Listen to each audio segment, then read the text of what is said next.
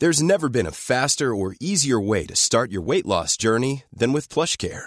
PlushCare accepts most insurance plans and gives you online access to board-certified physicians who can prescribe FDA-approved weight loss medications like Wegovy and Zepbound for those who qualify. Take charge of your health and speak with a board-certified physician about a weight loss plan that's right for you. Get started today at plushcare.com/weight loss. That's plushcare.com/weight loss. plushcare.com/weight loss. That's the way it's gonna be, little darling. We'll be riding on the horses, yeah, yeah. Way up in the sky, little darling. And if you fall, pick you up, pick you up.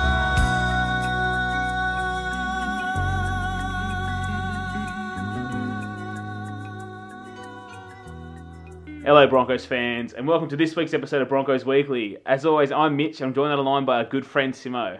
How you doing, Simo? Yeah, pretty good. You? Mate, not too bad. Not too bad. As I said to you off mic, I'm currently house sitting in the middle of nowhere. Not going to give too many details away. But yeah, I'm out and about, and it's not too bad looking after this huge staffy. And he's alright. I don't know, you've got a small dog, hey, but big dogs, they don't understand what size they are. And I hadn't had a big dog for a while, and I forgot that, like, doesn't matter you're 50 kilos, mate. He thinks he's 5 kilos. Yeah. Well, yeah, we got Alfie. He's only like 14 kilos, a little Cocker Spaniel. So if he, runs and jumps up on you or jumps in your lap, like, it's not that big of a deal. Yeah, it's not. Well, it's like he was. I've never played with a staffy in my life. I had a big dog when I was younger, but it was a Weimaraner. They weren't as big, heavy chested. But yesterday I was throwing a rope for him. And then in just the middle of playing, just the way they like move and growl, my missus thought he was going to kill me. Because he ran at me and like stepped and like barked, but it was like, you know how dogs run around and jump around? Yeah. It was just in play mode, but she thought it was like kill mode engaged, and it was all over. We had, my cousin did this, and this is why you never tell anybody like baby names you're thinking about. Yeah. But his sister, they must have been talking about baby names and was like, I want to name... One day in the future, I'll have a son, and I want to name him Malachi. And then he, like, a day later went out and bought a staffy and named it Malachi. Well, he saved them from that name for a human.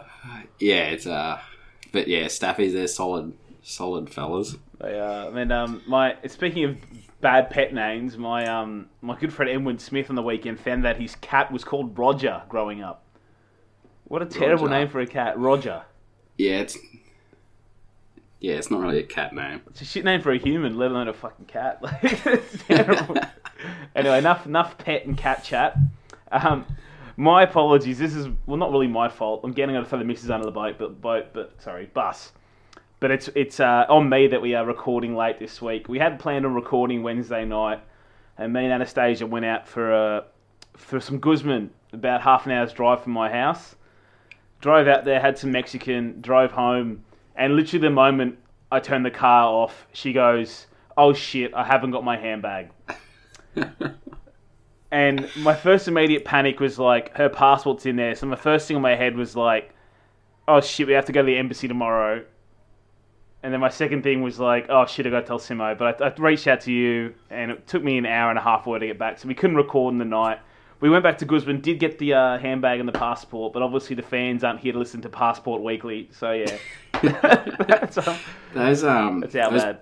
Passports are worth a fair bit too, if you have nefarious intentions. Mate, and Russian passport's not worth much, mate. Nobody wants that one. Oh, well, yeah, I was going to say, mine was a bit different when I was worried about losing it because it's an Australian passport overseas. They're worth a fair bit, Aussie ones, so...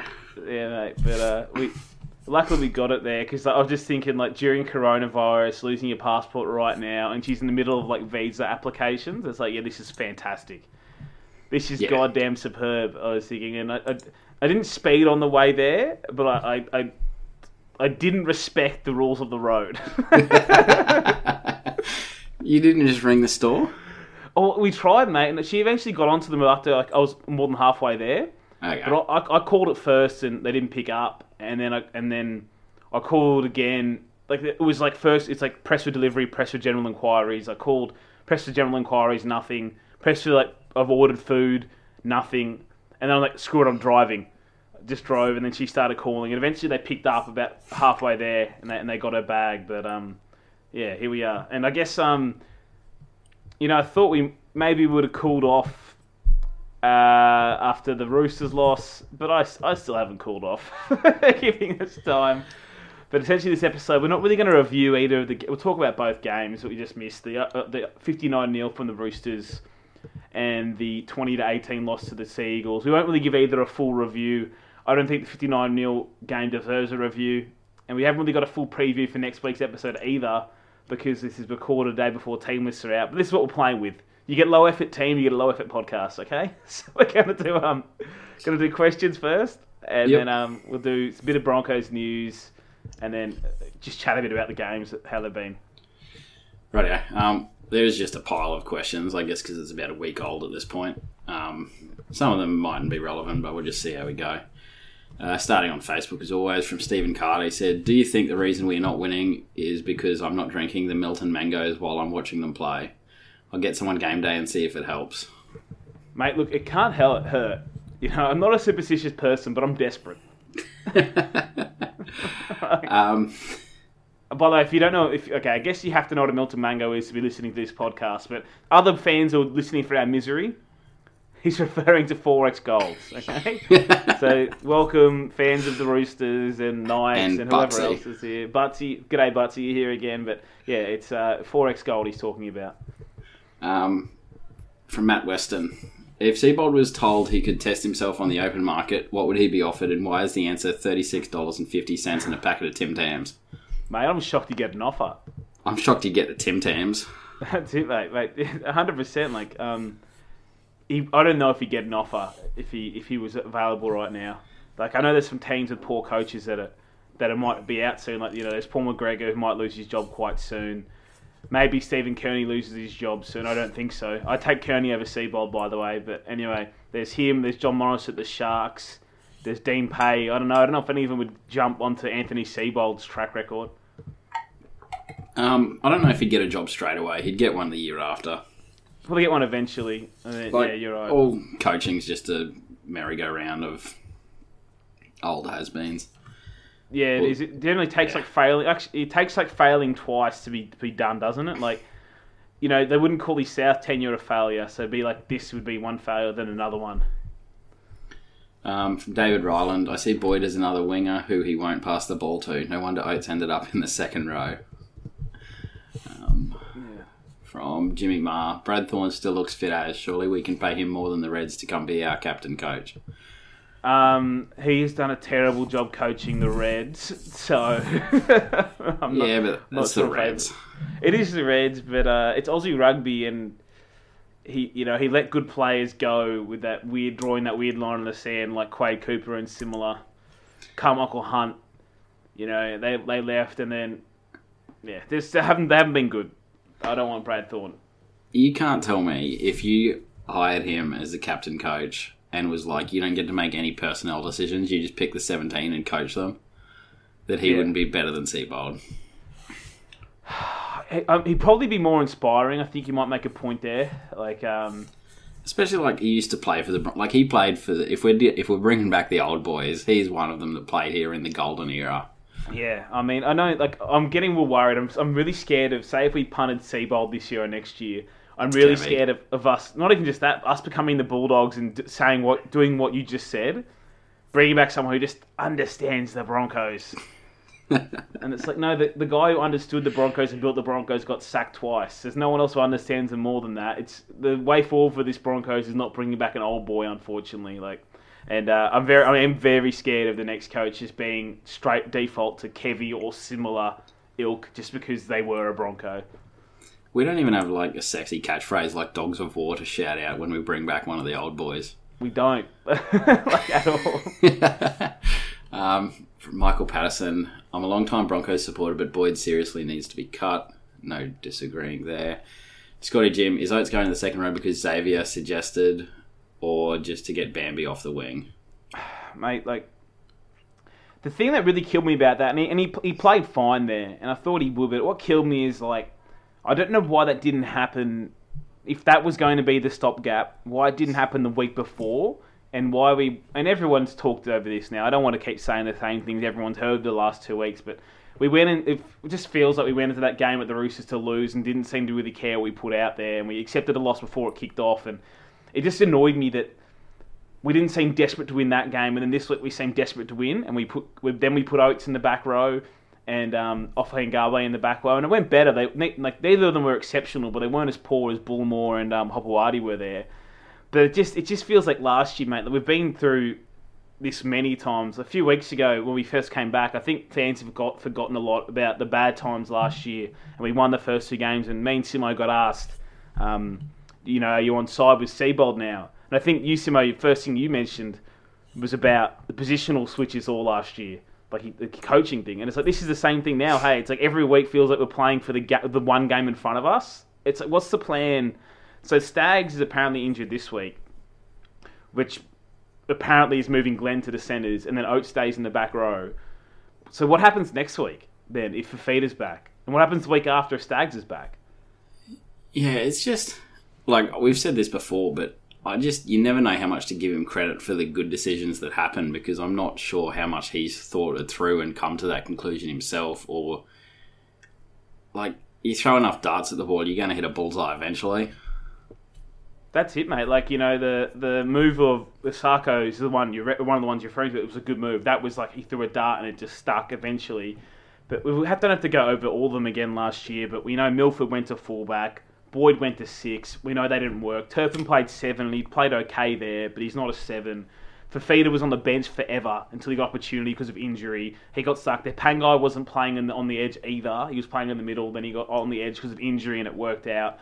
Like, they just felt like by accident a lot of the time with the good ones and the bad ones, obviously not by accident, but they didn't work out. And then this year it feels like the same kind of slapdash philosophy and things like going into a game against the Roosters and knowing you were going to play Tessie Nui at hooker and you thought that's how you're going to win that game. Just can't get my head around that. And the same thing last week when we brought on Tessie Nui, and if you ask, I don't want either of them to play hooker. But if you ask me if we had to have 2 players to play hooker, remove who they are as well. So we had 2 fullbacks in our team. One had played 72 minutes of fullback, one came off the bench. If you ask me who I would think would play better at hooker for the next 8 minutes, I would say the one who just came off the bench because he had some energy. But last week we threw an exhausted Isako into hooker in that period, and it looked like an under-14s game, mate. He just picked the ball up, stood and passed whoever was next to him. There was like no structure for the rest of it. Like, all this stuff, it's like, I don't know what the decision-making process is. And it's like, Oates is in the background now, played all right, might play well there next week, might play well the week after, but then what's long-term there? Like, if he goes back to the wing, well, what was the point of him playing back row? Especially, and then if he doesn't, he's going to turn into the bench utility, is he? Until Herbie Farnworth gets dropped or Coates gets dropped? Like, I don't get it. Even like on Isako too, we've got to the right spot now, but he threw darts at everybody else. And it took one going wildly off course and jamming into Bird's knee, who then went and put it into the bullseye himself. Like, he never ever was getting to that decision and based on like 13 minutes of Nines football that he didn't even see live. Like, he wasn't over there, and he's like, yeah, Boyd's preseason form's been terrible, and we're playing Bird there, who then got like caught out of position by the Capras, like.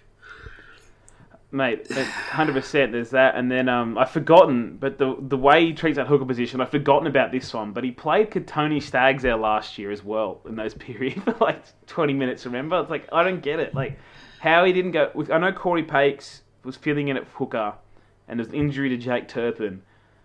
How do you not just put Tom Dearden on the bench and just see how that goes? A guy who actually knows how to pass the goddamn football. Oh well. Yep. Right. Moving on. Just because with Xavier Coates too. I don't know how he could catch the ball. Literally every single time he caught the ball that was kicked his way. It's just... Yeah. I mean, okay, we haven't got a question about that yet because that happened before that game.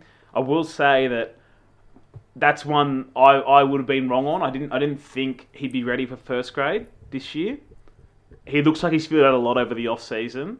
And obviously the aerial ability was always there, but I thought he was a bit of a liability on the other side of the ball and in yardage last year. He looks to have improved a lot. That also makes me question again, if the guys who saw this all pre-season, I have no idea why he was behind Jesse Arthurs at all, or behind even Farnworth.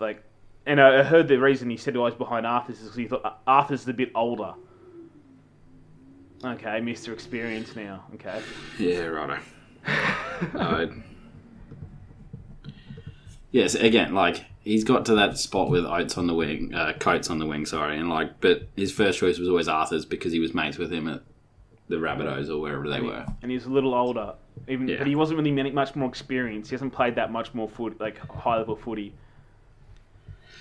Righto, from Travis Driver, he said, hot take, they're sandbagging. I haven't figured out why yet.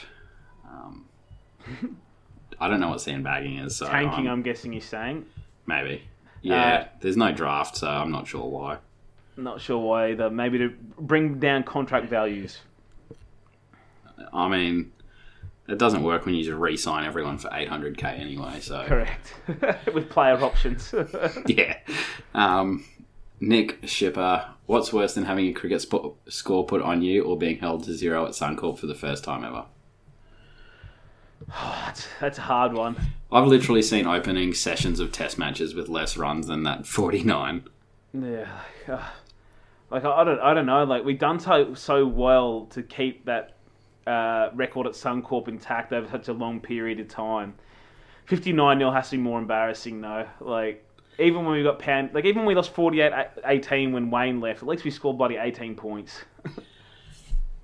And with how games can blow out too, I can't remember when the points were scored at the end of that game. That's ages ago, but you could have a game end 48-18 and 10 minutes earlier it's 36-18. It's a lot closer, Yeah, this game was 29-0 at half time. It was okay. And the thing is also too, you got the 58-0 in the finals, you got the 59-0 here. Anytime I have a go at someone online, I'm looking up the Broncos' biggest score against them and be oh, look at Andrew John's last game against the Broncos, 50-6. How good's that? These games are here forever.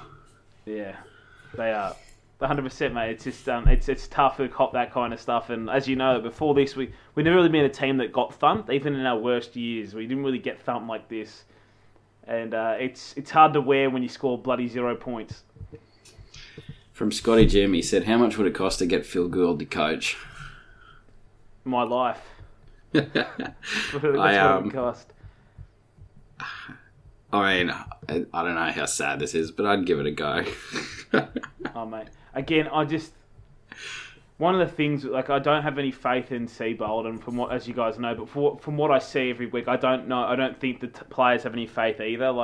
If you're going out there and you're putting in for that coach and you don't want to embarrass the coach or team, we don't get those losses like we do.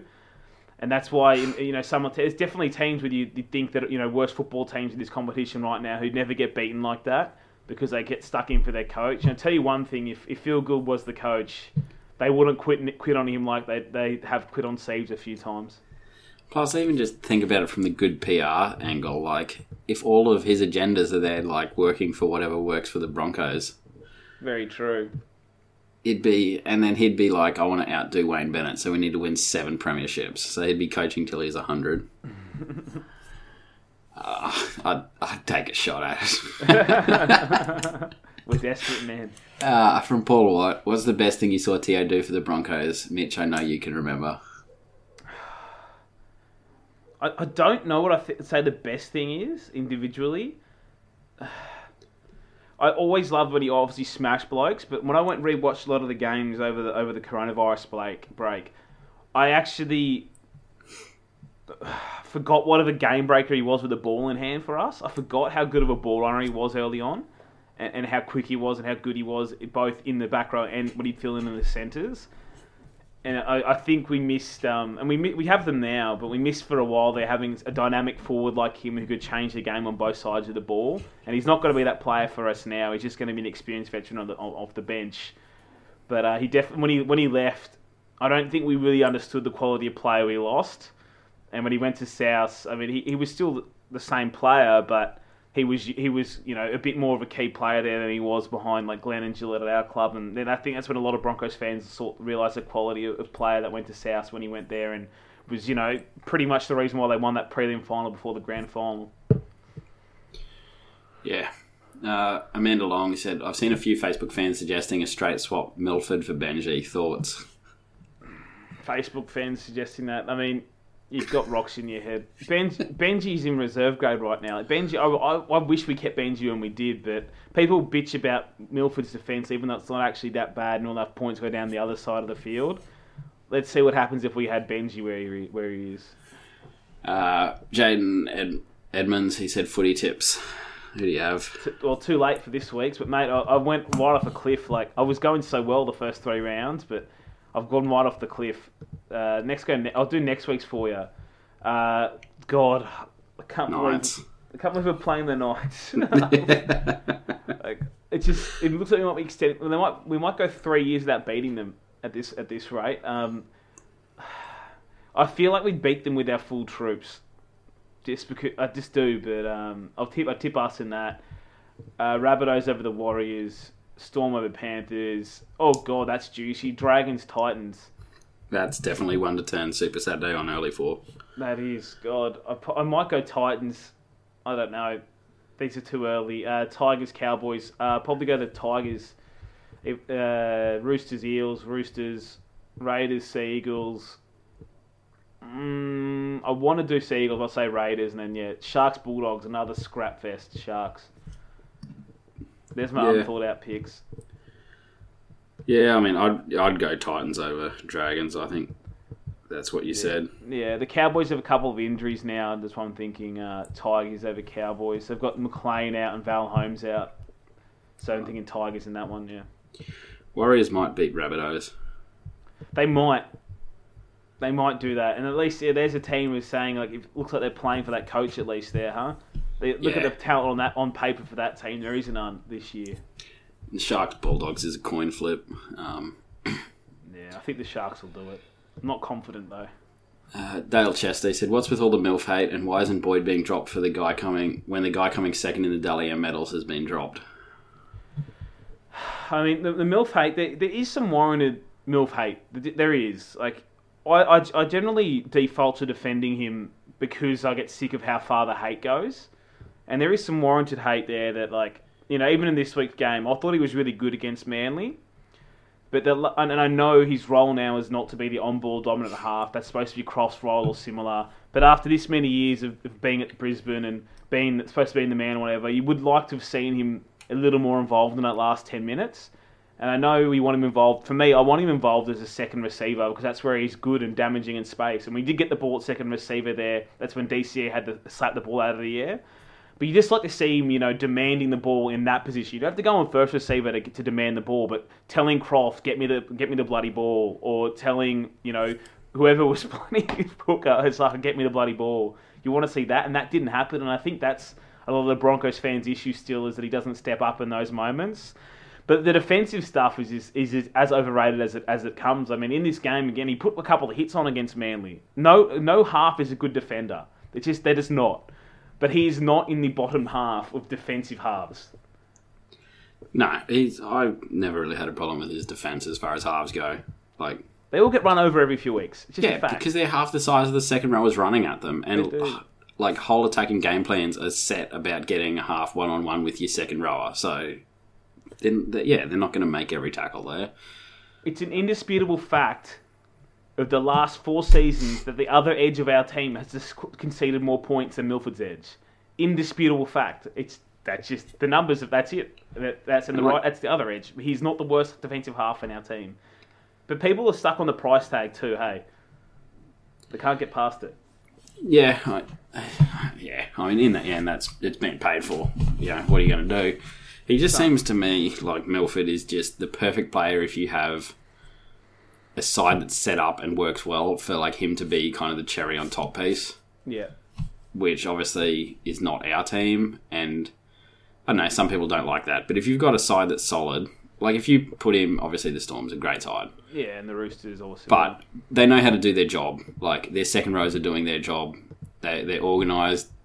and everything. And then if you have Milford could just be going around there playing what he sees and making stuff happen, you'd see 2016 sort of form from him. But our team, like, you look on Facebook for 5 minutes and you find a post bagging every single player in the side. The whole side is just a rabble. No one knows what they're doing. There's no structure. You watch them attack a set on the line and it's just absolutely nothing about from hit-ups, like straight at the post for 4 tackles. Nobody has a clue what's happening. Croft can't put a kick in to save his life. The whole thing's just a disaster. It is, and then he's somehow supposed to succeed in that, or other guys. Like, we know for the last 2 years we've said it's not a good team. It's individuals that are good, and good things happen, but it's so rare we score like a nice planned try or a nice planned set. Like, there was a set in the end of the game against Manly. We got those 2 6 agains, and I mean, we didn't want 6 agains. Ridiculous. We obviously would have wanted penalties, but we got those 2 6 agains, and it was like 9 tackles. And it took us to the second last tackle of that entire set. Or was it last tackle? I can't remember now. But to put a play on. The rest of the set, it was forward hit-ups. Because we couldn't organise a dog's breakfast. We just kept going one out, and then twice Osaka gave the ball to Croft, and Croft threw it straight back to Lodge for a hit-up. And it's like, it was so poorly organised. We don't seem to ever be working towards the point down the field or working on anything. And then the very few rare occasions we do set for a play, like for example, there was the kick on third tackle very early in the game. We are running that play no matter what. It's like that grubber through was not on. Manly had covered it, and we just Croft kicked it anyway. It's like, and we never set running. When we do, we are doing it no matter what happens. And I know Milford, like, you want to see him play better, and we all do, and he will have good games again this year, and he probably won't lift us to another level as people want him to be. He's not that dominant half people want him to be. But as you said, if he was put in a system to succeed, like the Roosters, like at Melbourne, even at Manly, when he was stripped back into this is your defined role, he would be carving it up right now. And I think that's going to be the hard thing. If he ever gets kicked out of Brisbane, he'll most likely succeed elsewhere. And probably helps he would be uncomfortable off the field elsewhere and not in his natural environment. But I feel like, if that ever happens, he'll probably do well elsewhere and people will just hate him even more then. Yeah, most likely. Just on to, like, you see how our sets are structured and stuff, but then you go back and look from when Cronk was at the Roosters and then the Storm also. Like, you'd see they'd get a penalty, right, and they're going to kick for touch. But, like, before they even kicked for touch and started that set, he's, like, every player on that team in that Roosters side would know what play is going to happen one after the other, where they're aiming for on the field, and what play they're going to run after that. And, I mean, I've not seen it happen, but I'm sure also if, like, the defence adapted and slid numbers to the side they were going to run, they'd play something different. Like, they wouldn't just run that same play still. Well, yeah, and that's the polar opposite of our side, obviously, because you got Cronk. Yeah, the good Roosters of the last 2 years, mate, you watch them, and they were very structured, but they moved so fast that people didn't think they were structured. But what you just said there was 100% right. There was options both sides of the ball almost always, and they made good decisions. Our team was like, we are stuck in the middle of the field. We don't know where to go but up the middle, and it works sometimes when you want to go through the to and fro, but it just, at the end of it, when we're trying to chase points, it's terrible. Like, we don't know how to stretch teams. Don't know how to work to one side and then a quick ball movement out to the other side. The ball movement is so bad. We can't get the ball across the field, at all. We can't go from one side to the other without stagnating. Yeah, but like with the side we've got too, when you've got everyone fit, Lodge, Haas, Fafita, Pangai, like, you'll have games where you just steamroll the other team and you win based on just the forward pack. Like, it's obviously a good forward pack when everyone's there. Yeah, 100%. And we will have those games, but that's just why I still won't rate this team when it comes to business end of the season, because, like, when there's plan A of, like, running over them doesn't work, there is no plan B. No. Righto. Vince Berlingeri. I'm sick of Seabold's excuses. It seems the only things he studies all week to prep for a game is to think about what smart stats he can come up with for the press conference after the games. Effing bullshit, if you ask me. Oh, they're embarrassing, hey. Like, there was the Sydney Roosters press conference when he turned up with all those numbers, excuses of losing, and then we found out that somebody senior at the Broncos, Ben Eichen didn't name him, but somebody texted the experience numbers around to all parts of the media as excuses. Like, that's just pathetic, having that ready to lose that game.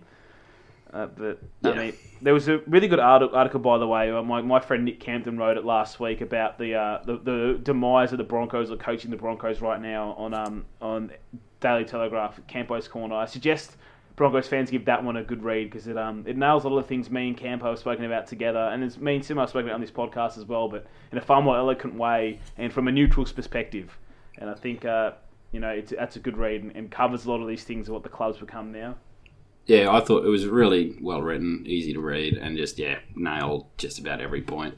Yeah, irrelevant to that, but he actually DM'd me after that, and he brought up one thing, and he said we're speaking about recruitment and how we slum it up, and we've said this before on this podcast again, but how we talk about how we could be doing what the Roosters do, but instead we just don't because we've got terrible retention. We retain everybody, but he brought up Brodie Croft signing, and he just said, the Broncos slummed it because they didn't have to. Like, we're better than that. We were Brisbane, but he said Crofts is a good case to examine of how the Broncos and their surrounds have totally fucked themselves. 1, they sign Croft. 2, he gets the media hype because he's a Queenslander. And the stupid Cronk comparisons are easy, and they can bring out the he's a new Langer bullshit. 3, they're making captain to empower him. 4, they ask him to do a job that they know he cannot do, and they should know he cannot do. 5, he fails because of course he does. And 6, they're 4 games in the Brodie Croft era and it's already over. And 7, it was a perfect combination of hype, stupidity, and the Broncos thinking they'll get it right just because they're the Broncos. But at some point they thought they made smart decisions because they were the Broncos. Not that the Broncos were what they were because they made smart decisions. That's exactly it. That bit And this is what I've always said too. Like, people have always gone, we should get a second side in Brisbane to help even the Broncos out, And like I've always said, it doesn't matter. You could have 1,000 rugby league sides in Brisbane, and if the Broncos had have kept making smart decisions like they did at the start, it wouldn't matter how many sides are. The smart sides are going to be great no matter what. The Roosters. Yeah, there's 8 other rugby league sides in Sydney, and the Roosters are still the Roosters because they make smart decisions. Like, GWS got put in Sydney in the AFL, and the Swans were still great for years and years and years because they were making smart decisions. It doesn't matter what sides are around. It matters you make the club as good as the Broncos were based on the decisions that club makes. That's it, mate. Like 100%, and that's where I think the club got lost in there at some point around that. Like, what came first, the Broncos or the good decisions? It was the good decisions that came first, and I thought that nailed it. And Brodie Croft was just, and we've been against that signing since day one, and fans are coming around now too. And it's not even because I dislike him as a player, which I did anyway. But I totally disliked what we bought him to do because it doesn't suit his skill set at all. He's clearly not a leader. He's clearly not a game manager. His kicking game is garbage.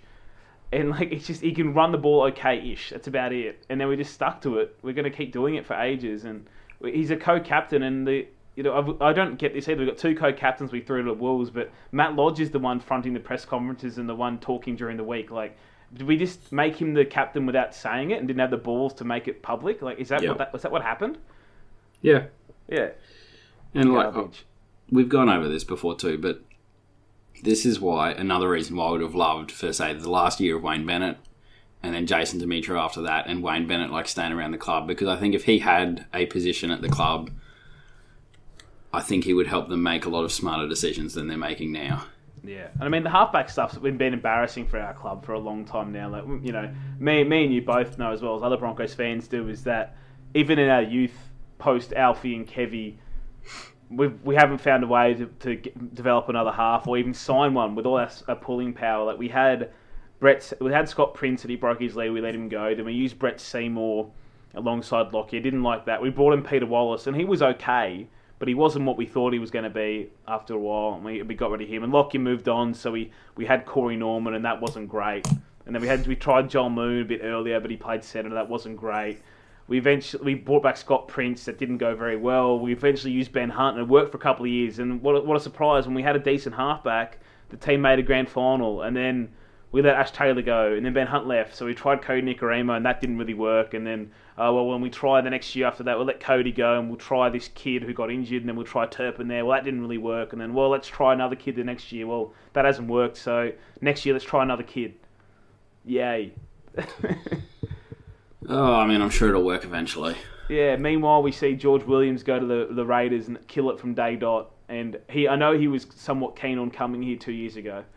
But so what? Yeah, I remember talking about that a bit back when Wayne was coaching England. Yeah. Righto, Scott Fellows, who do you think will be the first thing we beat after the restart? if Staggs was in and Glenn was in the back row and Pangai's back this week, I thought we could have done the Knights this week. But I'm really like that combination of Boyd and Glenn in the centres. Like, put a bullet in my mouth. Like, I know they're worried about defensive, shutting down Bradman Best or similar, but like, the game is won by scoring goddamn points, and our defense is bad. It's going to stay bad. Like, can we at least try and outscore someone? At least go that way. Like, not gonna. So I don't know if it's Titans is after them, then Warriors, then Bulldogs, then Tigers. So mate, thank God for those 4 games after that, because we should have Fafita back like round 8 or 9 as well, which is good. Yeah, we'll probably lose to the Titans because that seems like something we'll do. Yeah, it does actually. Yeah, but we'll get someone in there. Probably the Tigers on like a controversial last-minute penalty. Lastly, on Facebook from Sean Radloff. When a team gets a 7-tackle set, the defending team just gives a ruck infringement penalty on play 1 to slow it down, which gives away a 6 again. Panthers did it about 6 times in the same game. Thoughts on the rule change, or just scrap a 7-tackle? Broncos obviously a bit slow on the uptake with rule changes. Mate, I think the rule change is trash. Like, I really haven't. It looked really good. The first game it happened against us, and that first set it happened in, Parramatta rolled down the field in 7 or 8 tackles, and then Niokore scored, and everyone was like, "Wow, look at this rule! Look at this! What a rule!" And then that happened, and then it's been pretty shit since. If you ask me, like, a lot of the time, the team that receives a 6 again doesn't receive the genuine benefit. As you said, they happen on tackle 1 very often. For us, in the last game, it happened on tackle 1 and tackle 2, I think, down our own end, trying to chase the game. We didn't get penalties. And then other instances, you'll see a team will get one and drop the ball on that tackle, and that's it. And that's happened quite a few times. It's like, it's a punishment to the team with the ball very often. Because even the teams with the ball want the break sometimes. They want to kick the ball down the field and set something up. They want that advantage. They don't care about rolling fast when it's received pretty much anywhere outside the opposition 30. They don't care. Honestly, like, the only way I would have this rule is if anywhere in the field it's a penalty, but if you're attacking on the line, like in that 20 metres, yeah, they call 6 again, but then if the attacking team just stops straight away, they can take the penalty if they want. Yeah, look, I wouldn't even hate the rule, mate, if that was the choice. If they call 6 again and the captain goes, "Well, stop," I wouldn't even hate it then if the captain's like, "No, we want the penalty." Because, like, you would know if you wanting to, like, the team's wanting to take a kick on goal, like, depending on game situation or whatever. So the person with the ball, like, don't even play the ball. Just stand there and like, "No, we'll take a penalty." Like, captain yell out, just something. And but I don't think the ref should be making decisions like that, like, just based on the feel. Like, oh, maybe we'll do this or we'll do that. Just why not? Like, and it still leads to putting the whistle away, and even other calls like there's still controversial calls. Like, that was a dumb thing. Like, that was going to go away. Like, the Paddy Carrigan call was wrong from this week's game. It was wrong, and we got penalised and we lost, and then we received 2 6 agains right after it. And it's just like, well, brilliant. This is really consistent, and what people want their bloody consistency. It's like this is garbage. And like, what team ever chasing a game 5 minutes left in their own half ever wants 6 again? They're gassed as well. They want the field position. The 6 again only works in the first 10 minutes of both halves for the attacking team when they've got energy. That's like it. Yeah.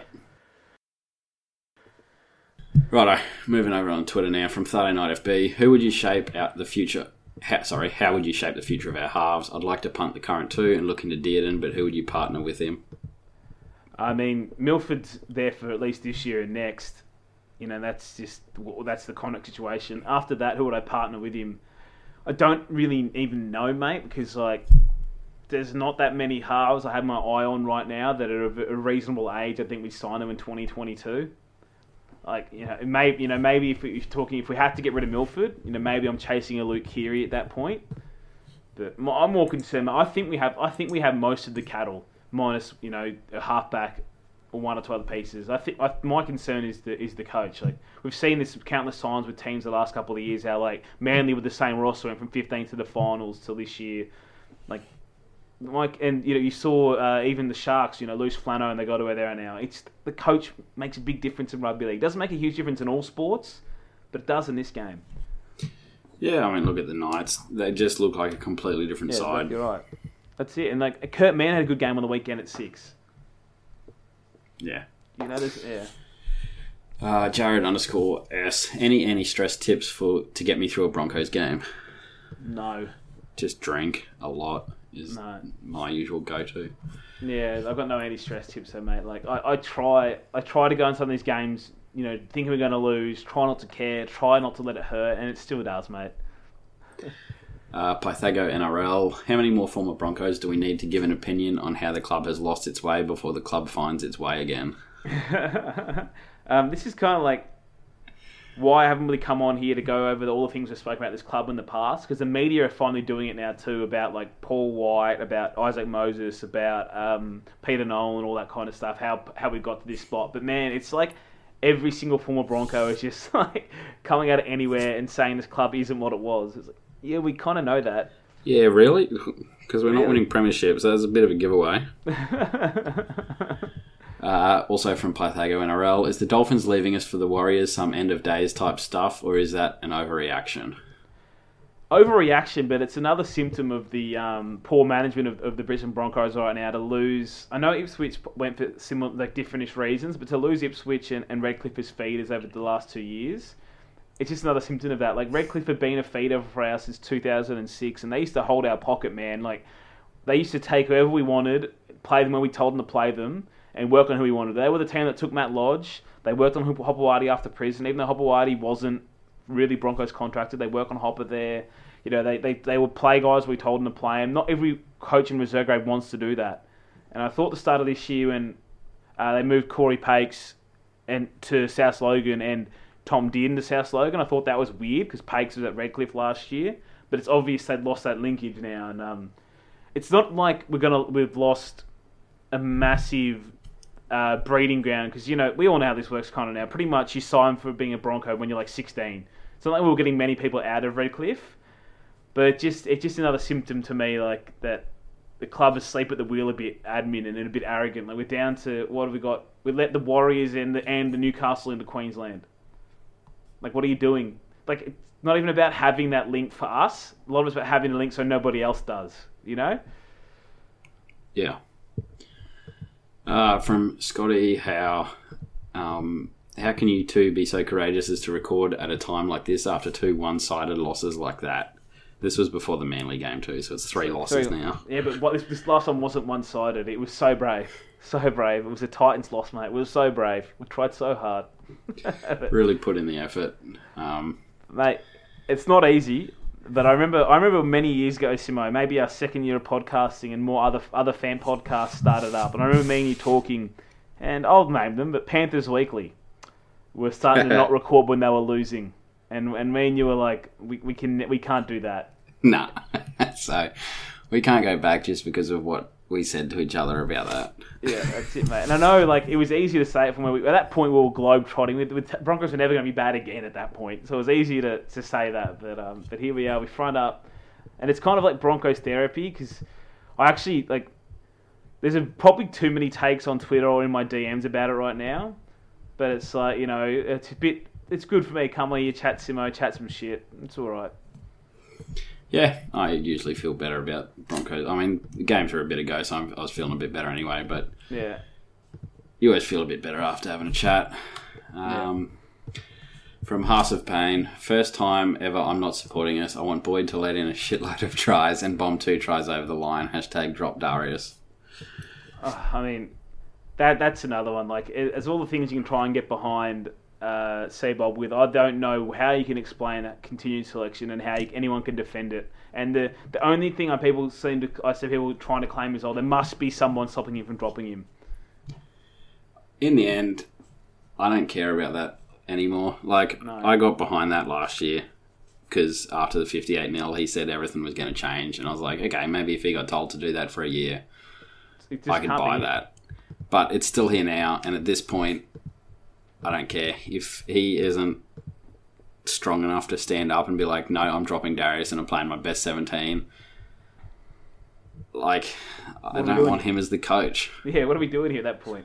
Yeah, I mean, I just don't know what people have to, like, what evidence people have to see to get off Seabob. People seem to start talking themselves back, eating him up, like, the day after every loss.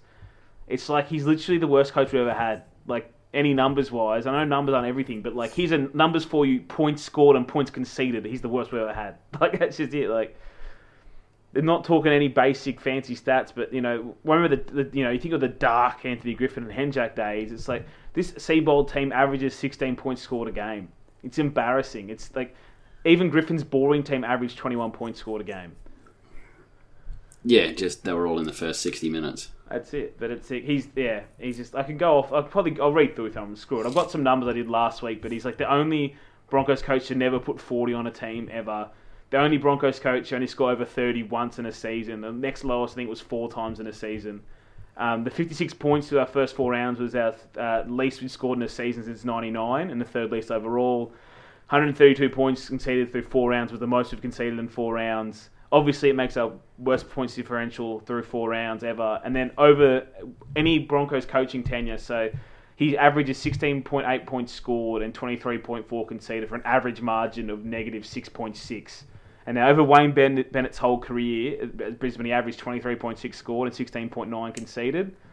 Average margin of 6.8. So it's already over a 13-point swing between all of Wayne Bennett. But even between Wayne Bennett V2, he still averaged 23 points scored and 18 conceded. It's still a 13-point swing from average of scoring 5. It's just huge. He's the worst coach by a distance. Like, Henjak's defense is almost as bad, but Henjak's attack was the second best of any Broncos coach. Henjak had Lockyer, which helped. He did, but I don't know. It definitely helped. Henjak was a bad coach, but I just think Seabold's worse. He has a good talented roster too. What I would give right now for Henjak to just swing by work on the way and pick up a few cartons and drop off at Broncos and be the coach. Just don't even have to coach. Pick a half-decent 17 and the side could sort itself out better than Seabold's doing right now. Like that Henjak team, it was a bit of a flawed roster. Like he had Lockyer, which is true, but that was also the time we had about 17 back rowers and no front rowers. Like it was a pretty, he did miss the finals and he got punted because of that. And also that the young backs weren't very good. We had Folau, which is true, but it was like the back line had, Jared Beale in and out of it, Winterstein, Corey Norman, Denon Kemp's like last year at Brisbane. Dale Copley played a bit of Yao Yi before, Yao Yi was Yao Yi, Hoffman. Like, it wasn't a very talented side. Like the front rowers were like Scott Anderson, Mitchell Dodds, Nick Kenny. Not great. Like this team is much better. It's a more talented team. Bar Lockyer is a more talented team than that team was. We had one decent middle the whole decade after 2006 on. That's it, mate. And now this team, we've finally got middles, but it's Seabold is doing a good job to mess all that up. Like he does keep playing. He plays Haas in the right spot, which is nice. But I'm just sick of the shuffle almost every week and the chaos every week. Like I don't know how anyone can get behind that. Can get behind every week the guys lining up in different positions. Yeah, I'm half worried that he's going to kill Haas by the time he's 22. Yeah, I mean, it's great Haas can play 80 minutes. It's fantastic. But it's like he shouldn't be doing it every week. No. Righto. Benny DTD, serious question, rare I know, but where do we start from again? Obviously the board needs to go. It has been responsible for a dreadful 5 years, really. Which coach should we legitimately go after? Also, we need experience. Who would be your top 3 targets? Yeah, and I think this is part of what we spoke about this. I mean, we did the Paul White podcast when Wayne got punted, and it's obviously not just Seabold's fault where we are right now. And I don't want it to get lost there. I think he's a bad coach regardless, but it goes all the way up to the board, as you said. And I think if the clubs to turn around, Paul White has to go, and I think he is going into this year unless they get that extension based on coronavirus out of him. They offered him. Carl Morris, chair of the board, he took over chair 2018. That's directly in line with the massive plummet since then. And then you've got Peter Nolan in recruitment, who's buddy with Isaac Moses. And we have some good players because of that, but I mean you don't want any player agent having 15 players in your first grade squad, let alone Isaac Moses. It's not good. But it starts at the top. I don't know the CEO answer because why would any fan know who the next best Broncos CEO is going to be? It's just not my job to find that, unfortunately. But that's where it starts. Head coach is a tough one too, mate. Like CEO, I wouldn't, if I had to throw a candidate out I knew, I'd throw out Shane Richardson, knowing that he's done it well at clubs for the last 20 years, and I trust him to do well at Brisbane as well, and he's a Brisbane boy in the first place. Coach is tough. The coach I liked last year, Adam O'Brien, he's got a job. So I don't know. Like I like I don't mind Sean Wayne from England, but you've got to be able to handle the pressure of being a Broncos coach. And Bellamy isn't coming anytime soon either. So I don't actually know the coaching answer. Have you got any candidates, Simo? Yeah, well, I mean, Jason Demetriou was always the one I liked, but he's got a job also. That's it. I mean, this might be part of the reason why I'm not CEO of any clubs, but my mind is always that coaches make the biggest difference in any sporting team. Like, I think even in probably sports that they don't matter as much, but like NFL is probably one of the ones that it matters more than most. Well, it is, yeah. But I just always think the coach makes the biggest difference. And when there's not a salary cap on coaching, just go to the person you like the most. I don't care what club they're at. But if you're the Broncos, just be like, we'll give you double what you're getting now. Come coach the best side in the comp, and we'll make it great again. Yeah. We'll get like maroon hats that say make Broncos great again. It'll be great. Well, there is a coaching cap now, but no one's spending it, and we won't. Like no one else. Apparently we're closest to it, and no one else is even near it. So there is obviously money to go chase somebody. And he said Demetriou, who's I liked as well, but obviously he's got a job lined up. And I think Bellamy's a pipe dream. I think like he's one that people will hate me saying, but I'd take Shane Flanagan. I don't care. He's a cheat. I want to win games. I'd definitely take Shane Flanagan. He's a proven winner at that Sharks team. I'd definitely take him. Plus, I only care if he cheats at other clubs. I don't care if he cheats at my club. And that's it. Everyone wants to win games. Like people talk about how Flanagan's a douche. It's like, come on, we got players we didn't like before we signed them, and if we won, we'd like Flano. It's that simple. Hey, I got behind Josh Maguire for years, so I can get behind Flanagan. So that's know. In terms of the players question he asked. No, there's nothing on players there. It's experience. Didn't he say 3 players or something? Oh, we need experience. Who would be top 3 targets? I wasn't sure if that was referring to coaching, but for players, if it's players, I'd love a lock like Dale Finucane. I'm not in love with Paddy Carrigan like everyone else is. Like I get he's a good ball carrier, but his defense is average, and we're trying to force something onto him by making him play slow, and he makes poor decisions that way. I'd love a forward leader like a Dale Finucane or a Tohu Harris, even though he's not a lock, but you could go to lock, something like that. I don't know. The big recruit I think we'll regret, and I already do regret that we didn't chase, is Harry Grant. Like, we're going to be the club that like watched the Storm have Cam Smith be the Origin hooker for like over a decade, and then the Storm are going to have the Queensland Origin hooker again for over a decade with Harry Grant, and we missed out, and we didn't even chase him at any point. That's who I want. We should have chased him hard. I don't care how much you like Jake Turpin. Yeah, I mean, time's a flat circle. Just goes round and round and round. It does. On a semi-related question here from Friday Night FB, he's got F, Marry, Kill, Seabold, Nolan, White. Oh, God.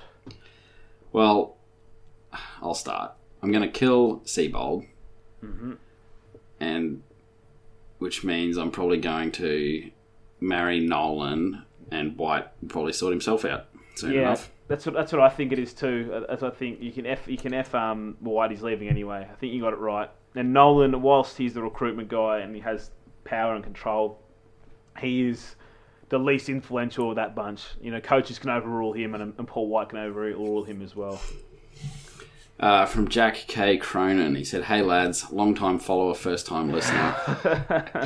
Do you have any hopes for success under Seabold, or do you think the easy way out culture has already gone too far that it will take a change for genuine success despite the roster a la Knights with Brown and Adam O'Brien?" Mate, I agree with that easy way out team. Like, this team takes any excuse it's given, and they've generally got the excuses prepared a lot of the weeks, and they'll perform after a smashing sometimes because everyone else externally's got up them, but no one internally seems to be up their ass. Like, we think we're some next level. We all know this. We think we're some next level team with next level thinkers with a game of all of that garbage. But like at the most basic level, like rugby league is a game of aggression, and you could see last week when we came against the Roosters, it's like we all knew we were going to lose that game.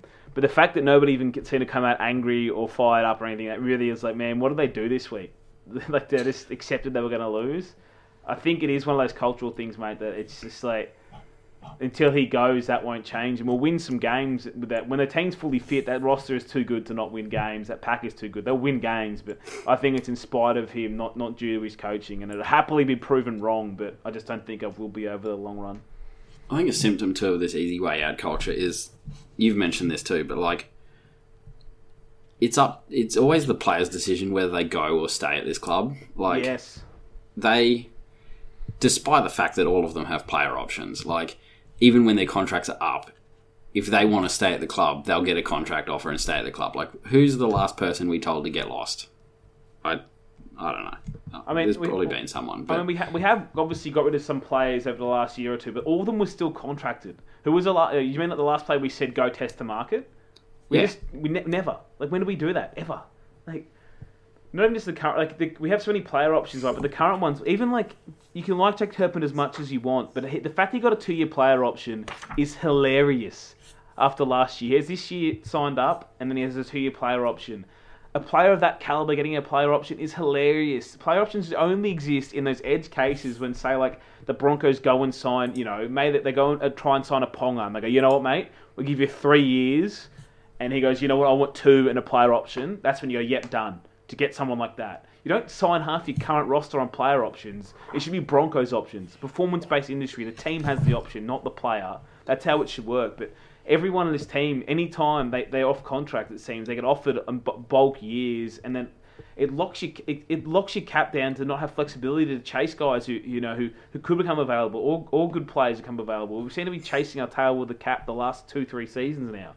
We have half the squad penned up for a long distance. And I know it seems nice, like, we've got, Fafita and well, he's not pinned yet. We've got Haas penned, and we've got Stags penned, we've got Asako penned, whatever. But it's like we did it for all these guys who were like 28, 29 as well, and we'll keep doing that.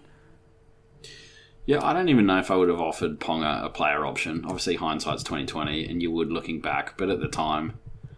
I'm saying as in if it was right now. If it was right now. Yeah. Sorry, I thought you were meaning at the time we tried to get him. Like, yeah, if it was right now, yeah, sure.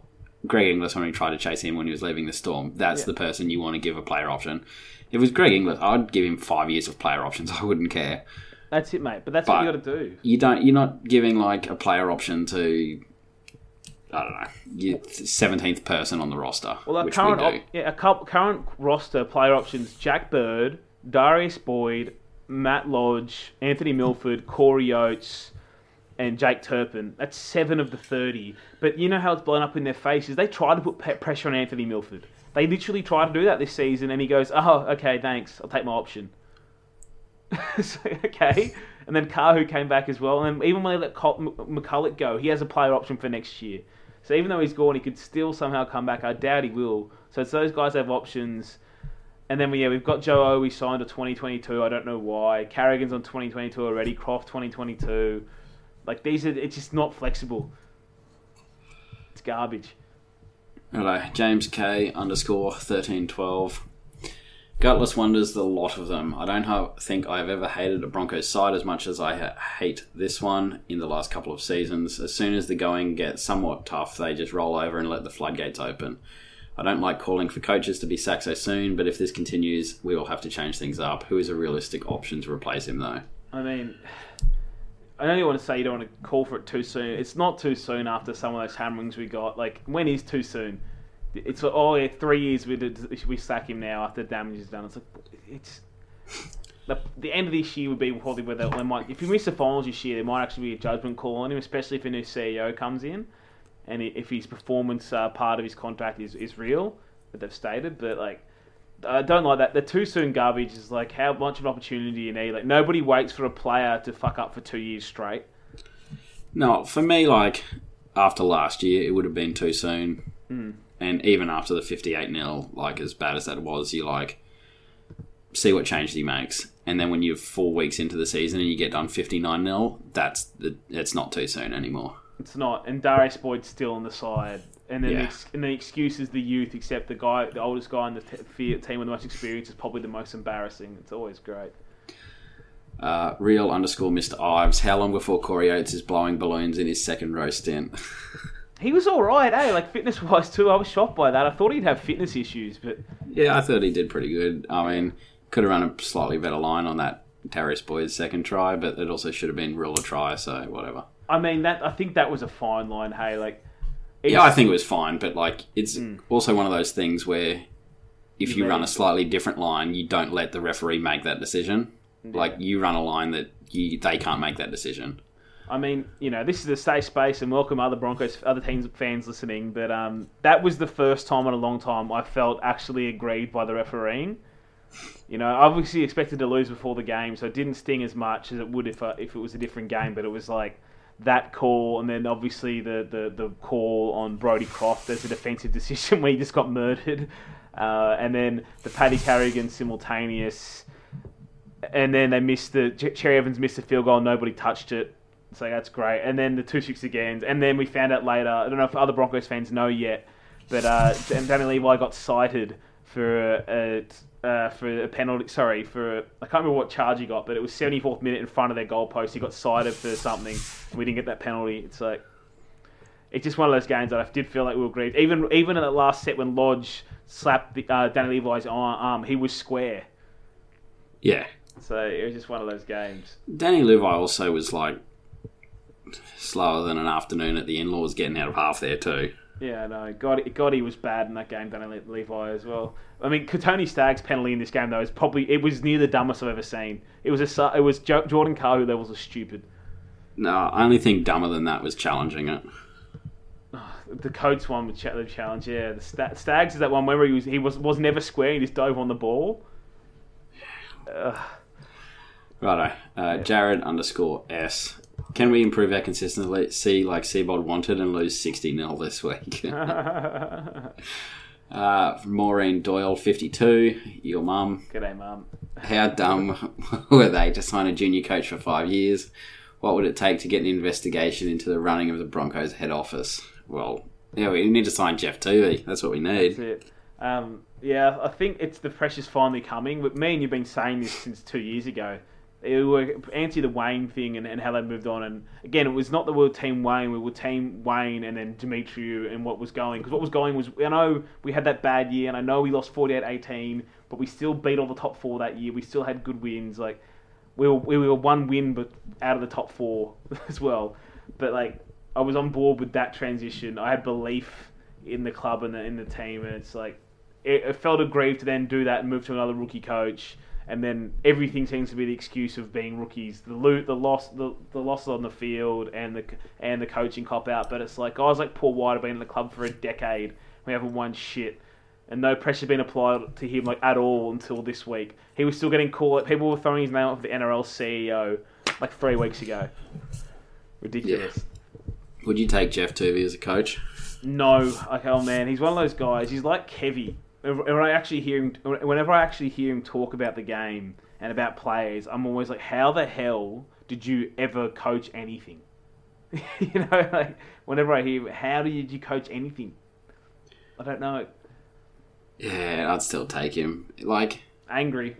Yeah, but that's what I mean. Like as you said, when this side's fit, it's a good side. So you just need someone to psych them up. And Kevy could do that. It's not Kevy. New South Wales Kevy could do that. I'm trying to think, where was it? Was it Tuvey's team of the year or similar last year, or his Origin team? When I saw that, I'm like, yeah, this is why you're not coaching. I don't know which one it was. Look, it's desperate times, all right? I'd take a lot of people right now. Yeah. From Danger _Anger, is Katoni just Shitasaki 2.0? His defense is terrible. Like and his decision making is terrible, but no, he's got way more upside in attack. I'm hoping he will learn. I'm really hoping he will learn. But it's there's a lot more holes in his game than people like to admit. Mr. _S888, please have a special guest segment of King Wally abusing the Broncos organisation. King Wally says, if you're in a room with Seabold and Paul White and you had a gun with a single bullet, what are you doing? Myself. Ben Roki replies, line them up and hope for a 2-for-1. Mr. _S888, F. Marry Kill, Greg Eden, Lachlan Miranda, 2020, Darius Boyd. Greg Eden, Lachlan Miranda. Well, I kill Darbs. I was going to say, he's the easy one to F because he just lays down so easy. Yeah, but I kill him and like... It's actually hard between him and Eden. Miranda was not as bad as Darius is right now. When Miranda had that 1 year when he was okay under bombs. Yeah, I'm marrying Miranda, my long-time love. Yeah. Greg Eden. Yeah, I'm killing Darius Boyd. Yeah. I remember the team now. I just googled it from Jeff Tuvey. It was his all-time Sea Eagles team. It didn't have anyone from the last 20 years in it. That's what it was. Even the team he coached, the team that was really good for for that whole 10 years, not one of them made it. And there's a lot of average players in it too. Yeah, I mean, whereas my team would be the opposite. It would just be all players from the last 10 years. Yeah, exactly. Andrew RLP, Andrew Ferguson. Here's a random one. Yeah, I mean, there's been a few this week. Jack, yeah, there's been a couple. Have the cardboard cutouts burnt their jumpers on demands of refunds? Yes. They should be. King Wally 1, F Paul White, F the entire Broncos board, F Anthony Seibold. If we sack Seibold soon, what are our realistic coaching options? Please don't say Kevin Walters. Been through that. No. From Buduinya. Oh no. Who is your least favourite Roosters supporter? Mate, that Big O trivia bloke. That's an easy cop out. What, you want me to name what one of my friends who are Yeah, yes. No. They take it too personally, mate. Yeah, that's why you asked the question. If it was another fan base, I'd name it. But the Roosters boys, mate, they'll be talking about it for 2 years. You get subtweets. Probably just Jake. GM Walker. Corey Oates to a brand new position on 4 days of practice defending next to Boyd, Milford and Coates. What could go wrong? Can this be viewed as anything but desperation move by a coach who's got no plan on the field and no leadership skills? Well, I agree with all those things in terms of desperation move and no plan on the field and no leadership either. God, even that quote this week that came out that he asked the players to hold each other accountable. Are you kidding me, bro? Right, yeah. Oh well, next one. Marshall 23 _. Instead of talking about a new Brisbane club, should we be talking about 2 new Brisbane clubs? Why not? This person might be my least favourite Roosters fan now. There you go. Liam Patrick 1993. Will Seibold last the season as coach? Although at this point clubs dump enough to keep him around. I guess he'd get a job somewhere else. I reckon at this point he is worse than Henjak and Griffin. I'm murdering this. At this point, he's worse than Henjak and makes Griffin look like a premiership winning coach in comparison. I'd take Griffin back, mate. I'm telling you, that team blew some losses, but blew some wins. Sorry, but they were never this embarrassing. I got very frustrated in that team not reaching their potential under him and blowing leads. But there wasn't many weeks that they went out there and got absolutely blown off the park. Most of the times, if they conceded over 30 points, it was in a game where they lost 26-32. When they lost because Corey Parker missed 7 goals or something. Yeah. M1 line 1. Should they have chased Maloney when he came off contract to give our young team some experienced leadership and direction? No, I don't think Maloney is the one you want in terms of leadership. He's a dickhead off the field, and there's a reason why he's not lasted anywhere. And I think he was just ready for that move to France.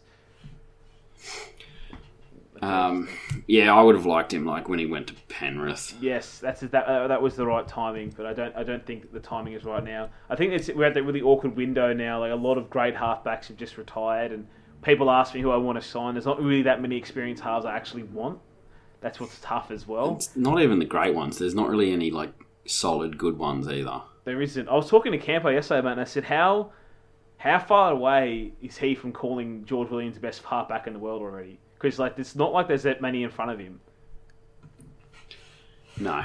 Yeah. Nathan Chip 22. If the Broncos win this week, end of year party at Sizzler. DW Kingston. The Roosters score fewer points with Teddy. Cameron Anchor. What player/players would you sign to help the current crop? Do we need experienced players or a better coach? Better coach. I mean, yeah, go. It's signing another experienced person now. As much as I want an experienced forward, they're probably not going to do that. As sad as it is, but if you're ever going to make a splash, to be somehow landing a talented fullback, even though I like a Sarko there, or a hooker. I know Turpin's been fine, but that's what I'd be going for. Like a hooker or a halfback. I don't know what halfback I could sign, but like I said, I would love Harry Grant at number 9. Like the team having some direction somewhere is a thing they desperately need, and I don't really know if like other experienced players are going to resolve that. If you get me, like even though I want an experienced forward leader, I don't think throwing in a different number 13 is going to change the fortunes completely. D. Darrenson, who will be the next scapegoat after Arthur's took his fall this week? Well, the scapegoat that's been deserved for a long time has been Darius Boyd, but he hasn't been scapegoated. I think Corey Oates is almost due his scapegoating. He's in the back row, and I will not be shocked if the following week or the week after he's on the bench. Yeah. Also from D. Darrenson, would you rather Haas, Fafita, White and Seabold all leave, or Haas, Fafita, White and Seabold all stay? Stay. I'm stayed because there's a chance Seabold will get run over by a bus and White gets done by the Rona, so, Yeah. Man, this just keeps going forever. Mike Harding, 8. I'm glad we didn't plan anything else for the podcast other than questions and a bit of chat, because we're going to, if we did 2 game reviews and a preview, we'd be here for 4 hours. We've ended up covering probably most of the talking points that we've wanted to. We're already an hour 10 into this, so... Mike Harding, 8. Just remember, people, Siebes hasn't missed 1 tackle, hasn't bombed 1 try, hasn't dropped 1 ball. He can train them so they are hot as, do everything right, but when they run on the field, it's up to the players. It wasn't the players he gave up last Thursday night. Are you sure he's ever trained them hot as? Are they looking good in training? I mean, if he's training them hot as, they seem to be snapping hamstrings every 2 weeks. Isn't that part of the problem?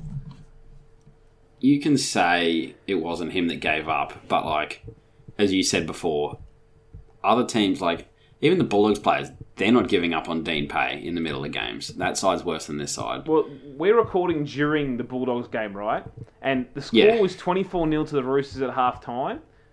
Not great. There's 20 minutes left in that game, and what's the bloody score? 24-0 to the Roosters, not 59-0 to the Roosters. And they might blow out again still, but the Bulldogs team is way worse than our side. Yeah, and Tedesco's playing in that game too. He is. Yeah, it's just... You can say he hasn't given up in the middle of a game, but these players wouldn't be doing the same thing for different coaching. Look at the difference with the night side. I know. They gave up on Brownie. That's because of how he was coaching.